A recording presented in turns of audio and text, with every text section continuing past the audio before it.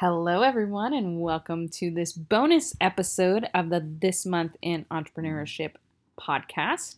I am your host, Ashley Rocker Priori, and I have not only my two co hosts from last year, Joshua and Alex, but my two new co hosts for this upcoming year, Andrew Nixon, who was last year's PhD representative for the Entrepreneurship Division, and I have been able to convince Joshua to stay on for another year as co host. So we're excited for this bonus episode to talk a little bit about job market, what you can expect, and let you hear all the feedback that we've gathered over the last year from all of our faculty guests about different advice they have for the job market. So while we could spend the whole episode just listening to this amazing advice, we also thought it would be interesting for you all to hear some thoughts from Joshua, since he just finished his job market, from Alex and I, who are about to go on job market and things we're nervous about, to kind of make this feel less lonely. This job market process can seem really strange, like you're competing with your friends for jobs, and we wanted to just kind of make it more open to discussion of these different topics that might be bothering us as well, or that we may need advice on as well. So you'll hear advice from faculty plus little tidbits from all of us as well, just to break it up and add some nuance to this. So we really hope you like this bonus episode, and we look forward to listening to the advice again as well as we prepare for our own job market. So I think we're going to put Dr. White on the spot and ask him the first question. So Joshua, what are some things that you learned on the job market and some things you think that we on the job market this year, or those that will be on it in the future, should keep in mind? Yeah, that's a good question. I would say that the thing that I learned is that everybody else freaks out, and it's really hard not to let other people's emotions impact your emotions. So I would say, like, you definitely see everybody else's paranoia come out during those several weeks or months where everybody's talking about it. And you're at conferences or you're talking to people, and everybody's talking to you about it. And it really is the only thing that people care about for that 6 month period of time. And it's really hard to not let other people's voices become your voice, and that paranoia spill over into you. So I think just like keeping a clear head was actually kind of challenging, because everybody makes such a big deal about it. And so for me, I just tried to always remind myself that, I guess because I came from industry, I just always try to remind myself that it's just a job. It's just a job. Like you get jobs, people get jobs every day. Like, just go forward with this process and don't make it some, we treat it like Miss America, and it's just like it's not. It's job interviews. Be yourself, and don't get too serious about it. So This actually ties in really well with feedback we got from Chuck in his advice for the job market as well. You want to seek out as much advice as you can get.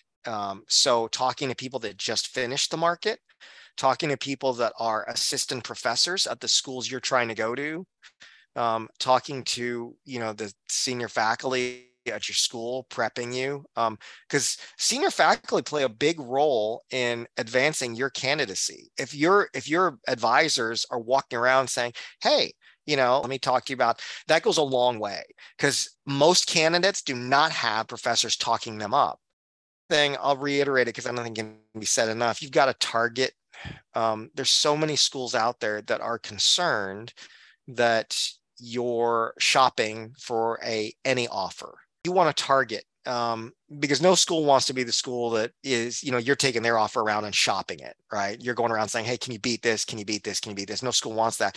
And schools, they want faculty that want to come in, that want to be there, that don't want to come in and leave after 2 years, because, you're not as engaged and they can sense you don't really want to be there. So for all those reasons, they want to hire people that, like, look, I want to come, I want to get tenure, and I'd like to stay at your school. That's who schools want. And they know you might move on, but ideally, they're going to prefer that candidate. So you're trying to create that impression. The way you create that impression is through authenticity, honesty. Like, I've talked to a lot of people. I've talked to the people, other professors at the school. I know them. I can work with them. Maybe I'm already on a project with one of them, or what, or just, I've done a lot of research into your school.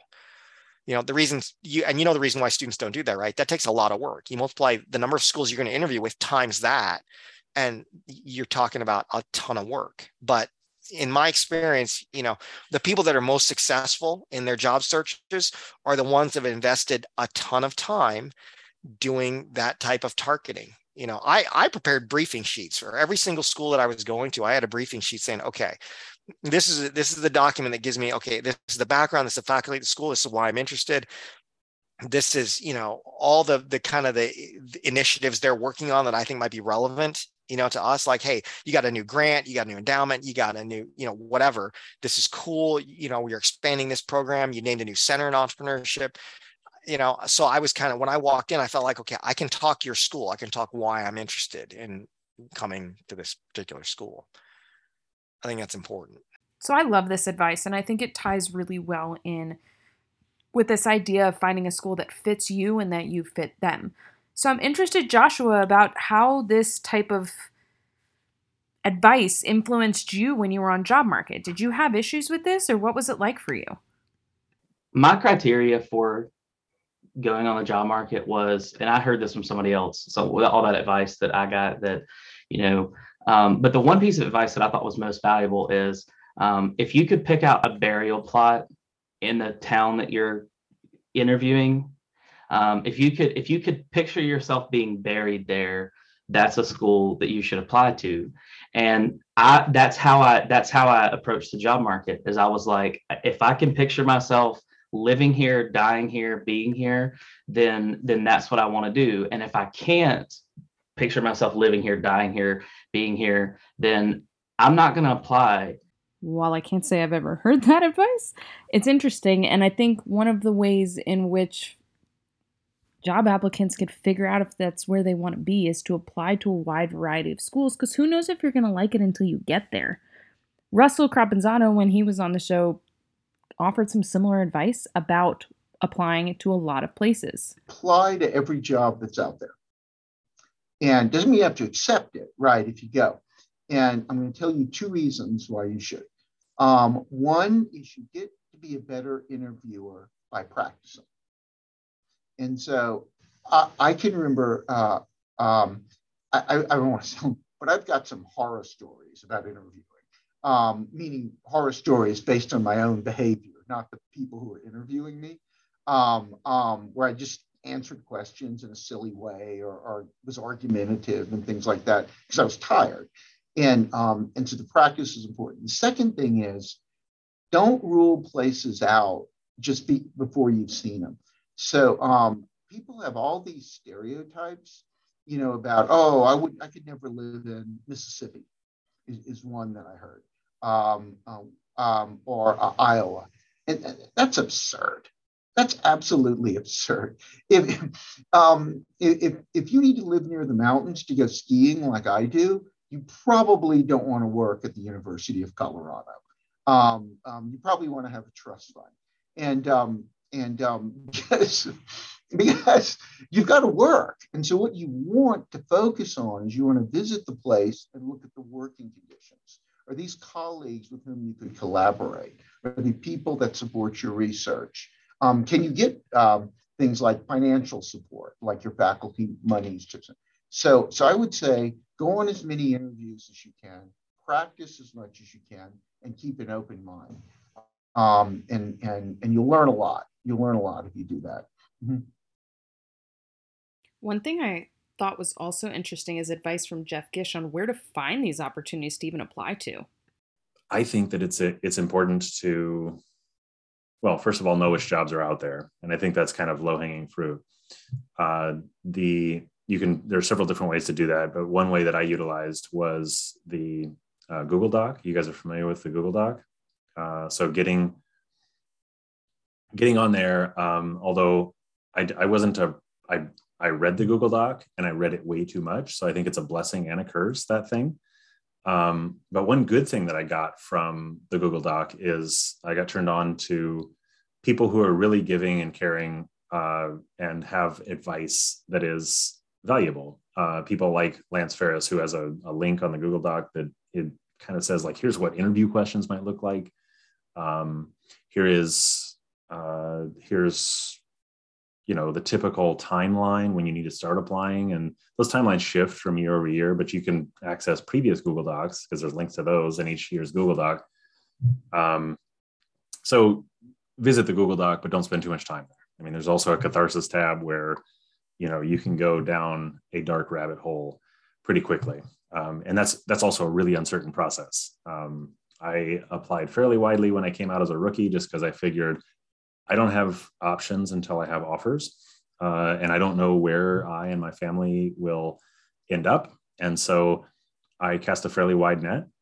And those people that you meet are valuable parts of your network moving forward. So that's another reason to potentially apply widely, even though you may have your dream schools that you only want to apply to. The hiring process has some randomness to it as well. And in a random selection process where only one person, usually it's just one job that they have to apply for, you have no idea the idiosyncratic things that you may be chosen or passed over for. Alex, given the uncertainty in this process and the vast assortment of opportunities, R1s, R2s, industry, what are kind of your thoughts on the job market and the options that are out there for us as doctoral students looking for a job? There's the pressure to go to R1s, there's a pressure to go to these research schools, but you do have other options if you think the fit is better, if the location's better. So you need to do what's better for you, for your lifestyle and what you want and what your family wants. And if that means a more balanced school, you have that option. So try and ignore the pressures to only go to an R1 if it's not what you want for your life. Diana also alluded to this when she was giving her advice about the job market. Well, I'll tell you, the job market is way more competitive than when I came out. And I'm trying to think, contextualize for what would be valuable if you're on the market now this year. I think the most important part is have an idea of what type of career path you want in academia, right? Sometimes we have this tendency as departments to stress the importance of going to an R1 school and being super research productive, but maybe that's not necessarily you, right? So be authentic to yourself and know what you want. If you know your teaching is your bag and you really love that, there's so many teaching schools where you would be valued and prioritized as a faculty member for those skill sets, right? I knew I wanted somewhere balanced. Like I knew I wanted teaching to be important and research to be important, and I just could not hack the competitiveness of a top 25 R1. So I found somewhere that I thought I would be a productive member and my research would be valued and my teaching would be valued, right? So don't let the pressure of maybe your mentors or your department get in your head. Be true to you and figure out what is going to make you happy and pursue that. So we've heard a little bit from Joshua about his experience with the job market. And so now I'd kind of like to pivot over to Andrew and Alex, and let's kind of talk about things that we're nervous about on the job market. Andrew, what do you think? For me, I think getting in the door, having that strong publication record is obviously the competition is fierce. I see people applying to associate or assistant professor positions. We already have assistant or associate professor positions. So as a fourth year PhD student, fifth year PhD student, it seems like it's up to the hiring committee whether they want to take someone who's an existing professor over that person who's just about to graduate. And I'm not sure how they decide when they want that, right? If they're going to take the chance, not to say it's just competitive, but it's kind of like a different market in terms of it's not just the graduating cohort that's competing for jobs out there from what I've seen. So Sophie actually provided some really good advice when we had interviewed her on how to ensure when you're interviewing that you're saying and doing the things you should be and figuring out if you're a good fit for that school. Once you stand out and are invited for even either an interview like a FIOD, but also sometimes they're like pre-screening Zoom interviews or an interview at AOM, I think the department wants to have great people who are qualified, right? And so the who are qualified at that point, at the point of the interview, you're already qualified, right? Because we know that the number of people invited for interviews, even at AOM, it's not like hundreds for a position, right? It's like maybe a dozen, likely less. These people are qualified, right? So if you're invited, it's about highlighting your qualifications. Okay, so highlighting what may not scream from the CV, or like what people may not be remembering from the CV. So not only like how many publications, but what kind of methodology, if you're like an expert in a method, if you've done, like, for instance, you're doing this podcast, okay, or she's a networking, or she's a networker, like she's organizing that, or she has ties, she's volunteered for the AOM division. So that's part of your qualities in terms of service, for instance. For research, what do you have in the pipeline? Any updates? Just emphasizing your qualification and being able to give a pretty structured pitch of a research project.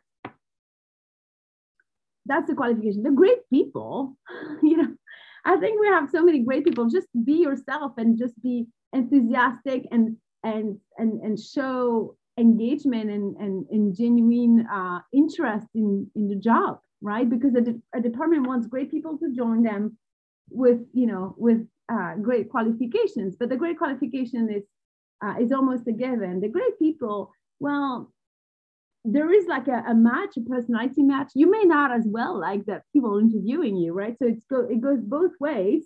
But be your best self, because that's a matching process. And so I think that's as important.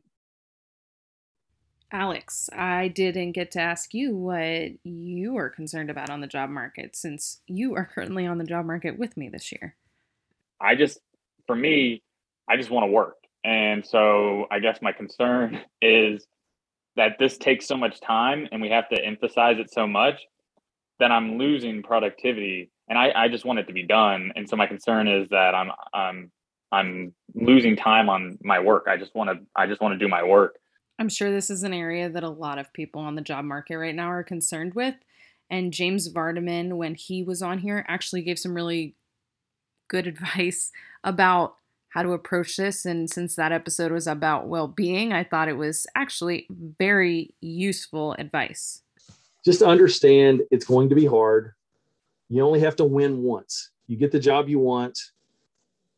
That one win is all you got to have. You don't have to win every time. And you're gonna quote lose a lot, because you're gonna apply for jobs that you're not gonna get, and you don't know what's going on behind the scenes. You don't know what's happening at that university. So do not take it personally.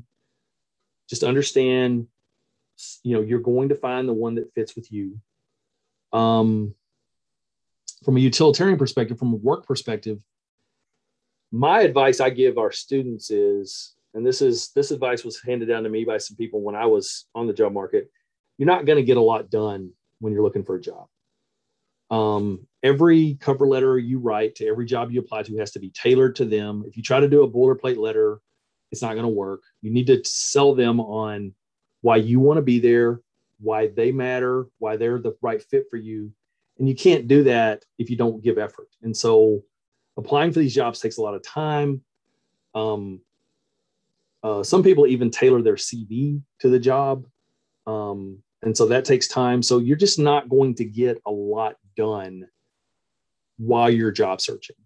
And I think accepting that and acknowledging that will be good for not only for your productivity, just understanding what your focus is, but also for your mental health. Because if you're trying to write and be super productive while you're doing all this, it doesn't work, you're going to feel, really bad about yourself and go through some of the things that we've talked about with imposter syndrome and whatnot. And so it's really important to just acknowledge, hey, I'll get done what I can, but I'm not going to get done as much as I might like, because this is a very time consuming, very hard thing to do.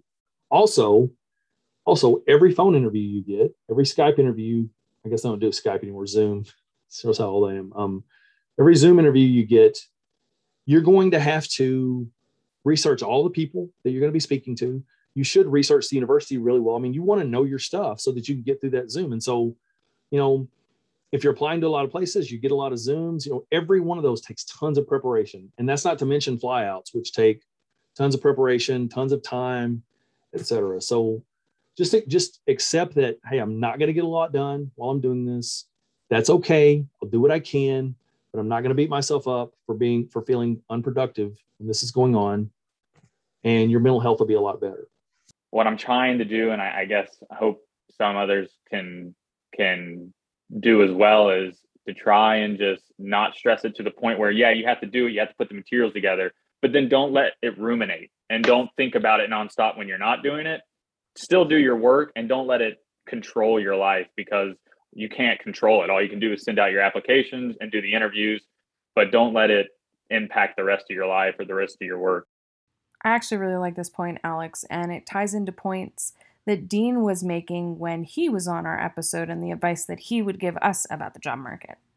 Don't concern yourself too much about the different jobs advertised or the ones that you've applied for. Don't start looking at Zillow and start moving into the house, or agonizing, should I choose between this university and this university, until you have an offer. Right? So the chances are you might only end up having a couple of offers, which would be a good thing, and then you have a choice to make. But until that stage, obviously keep an open mind.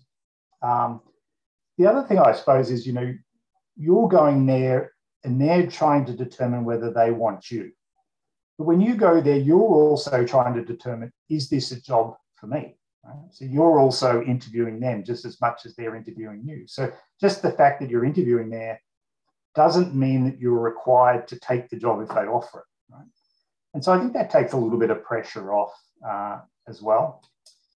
Also, you know, I try to say to my doctoral students, and I think the potential problem with doctoral students when they present is they think they're going to hire me as an expert, and therefore I need to have an answer to everything they ask. Maybe that's true in some places, but, you know, I'd like to see someone to say, oh, that's an interesting point. I'd like to think about that a little bit more. Right? I'd like someone to just kind of admit, I don't know everything, but I've thought about certain things, and maybe even a response, you know, perhaps it's this, but yeah, I want to think about that a little bit more. And if you go in thinking, I don't have to be an expert, but I have to be someone who has knowledge, but curiosity, I have the motivation to succeed, then I think that should hopefully make you feel a little bit more relaxed when you go to the job talks and you give these job presentations. I mean, you've only been in the career, you know, 4 or 5 years from start. When you start your doctoral program, you basically know nothing. You can't expect to be an expert in research at that period of time, right? So don't be too hard on yourself and have those expectations, and realize that the people who are viewing you realize that as well. They realize that you're going to develop more. So I think the other rule of thumb, you know, we generally have, and we can't understate it, is that, you know, would I like to have this person in the office next to me? And that is, would I have a beer with them? And I don't even care about beer so much, but you can understand there are many things associated with, would I have a beer with someone? So I think it's the same rule of thumb when you're hiring someone. You say, you know, do they have the ability to publish in the journals that we want to publish in? And would I want to have an office next to this person? And I think they're kind of the two principles. So being a likable, nice person is important. I think that doing this too lets you and the school understand the fit that you would have for that particular place. Which brings me to the last piece of advice that we basically knew from the second we heard it, we would save for the end of this episode. And that's from Morin about how to basically differentiate yourself and let people know who you are on the job market. I think what I would like to say is that things I tell my MBE students sometimes, and you'll probably think it's a bit stupid, but especially my male, I say, guys, female have the chance to show their a little bit more their personality in terms of a dress they may wear. Male, when they interview, they're stuck with a suit. And I said, but you can be flexible on your tie. Wear something special, because I say this, I said, sometimes you remember these things more than anything else, right? Oh yeah, there was the guy with the beautiful tie with this, what was his name again? So differentiate yourself. And if especially in entrepreneurship, right? Where we're supposed to think outside the box. So, and you are now a doctoral student, you're supposed to be unique in some ways. Yes, present your research and focus on what is unique. But as a person, you can also show yourself as being creative and unique. The other thing I want to say, and probably you know about this, but I remember talking, that was many years ago, to my MBA students. So the shoes you wear, because the MBA student interviews, right? And the shoes you wear matter. It defines your personality. There has been research in psychology done on this. Take the time to wear interesting shoes. And I won't give publicity here on where to look for shoes for both male and female. We can do it offline. Shoes matter. For male, your tie matter. For female, well, again, often they interview in a navy blue suit with a skirt and a jacket. I never did that. I interviewed I remember when I was younger, I had a leather dress to interview and fishnet socks. So, okay, I was a bit wild, but, you know, they could at least remember, oh yeah, there was a woman with the leather dress. There was a woman with the fishnet nylons, right, stocking. So that, I think, differentiate yourself as a person as well as what your research is about. I think it helps. It helps to be remembered. I loved that advice from Warren because it simply made the job market sound more fun. And I think that for me, the thing that I'm most concerned about in this whole process is not enjoying it to the magnitude that everyone else is saying that we should.